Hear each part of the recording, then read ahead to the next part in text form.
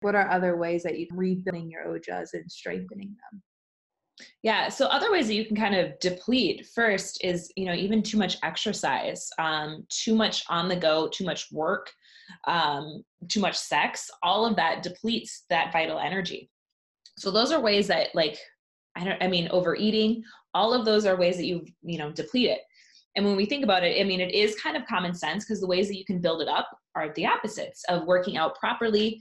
Other ways is just kind of looking at the foods and noticing what are the nourishing foods like honey, coconut, cardamom as a spice, having a shatavari as an herb to take. Those are all really nourishing, ojas building, really bringing in that flavor and finding that balance in your life. I put so much emphasis on productivity and working and even being exhausted as a status symbol because that shows that I'm exhausted because I've done so much work or whatever it is. Like with your issue, I really liked reading about how that is depleting your ojas and that to rebuild it, there's this idea of like giving yourself rest or taking a break and like productivity is one side of the coin.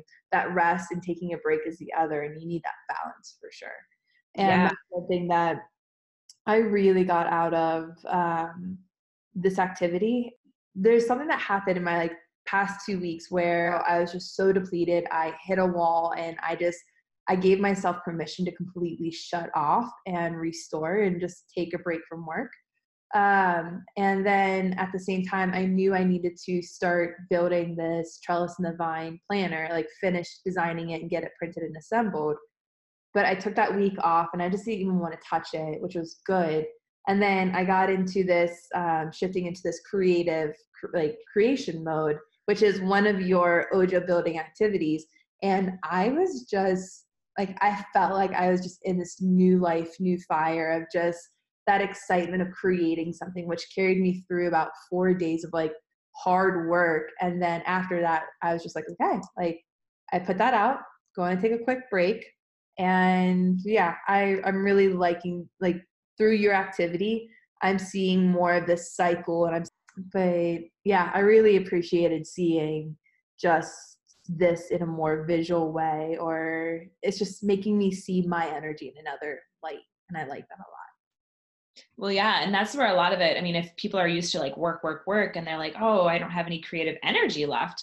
Well, a lot of times it's you've pushed too hard. Like you're pushing and nothing ever creative really ever occurs when we're like, push, push, I need to get through. I need to have this creative idea. Even if it's just putting a social media post out and you're like, I need to think of something. And then you're like, oh, this isn't very good. Whereas you're like, okay, let me just table this for a day or two, or even a few hours, just step away. And then all of a sudden you're on a walk and you're like, oh my gosh. And then you just get your phone out and you talk into your phone and boom, there's your idea. And stuff like that happened to me a lot more once I started resting and getting away. And usually for me, driving in the car, even now I'm like, oh, I should really do an outdoor boot camp class. I'm loving teaching classes again. Why don't I just do that? And it's stuff like that where you're like, oh, I wasn't purposely thinking about this. It just came to me. And Mhm. those are that way that that you're living in a balanced kind of realm. So if that usually happens and it's not, then you're like, okay, how am I out of balance? Am I too high, too low? Where's that middle ground for me? Because again, it's going to look different for everyone. And there's different times. Like sometimes you do have deadlines. You do need to get things done and you do have to push. Well, then you're going to have to. And then you rest as much as you can. And then there's other times where you're like, oh, I'm just down here the whole time.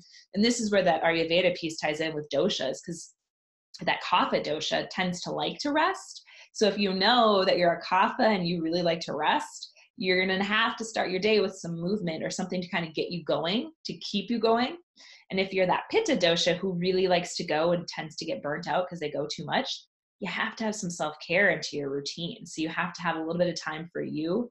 And then that vata dosha, vata needs the schedule. So they tend to get a little bit more scattered. And so having that schedule and routine is key for them.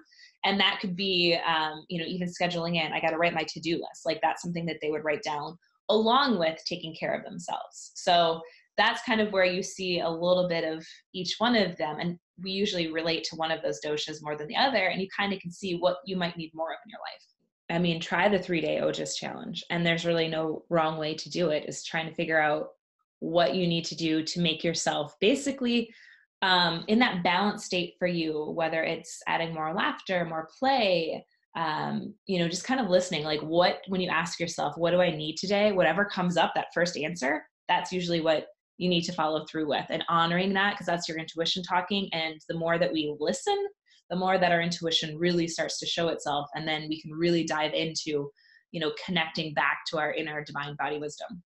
Very cool. And then is there any work that you have on your website that people can look for, find you to figure out more about Oja's dosha, and then even just Ayurvedic coaching as well? Yeah, I have a free 28-day Ayurvedic toolkit guide. And that's really a great place to start, because it goes through, each day you have something to implement into your routine, into your life that's Ayurvedically based. And then you'll learn a little bit more about the doshas, and then understanding some of the habits. Because I think sometimes some of the habits are just drinking room temperature water. Like that's a habit in Ayurveda, and it can be that simple. And it's some of the things that we forgot. And then I tell you why. So like, why should we be drinking that versus cold water from the fridge? Very cool. Well, thank you.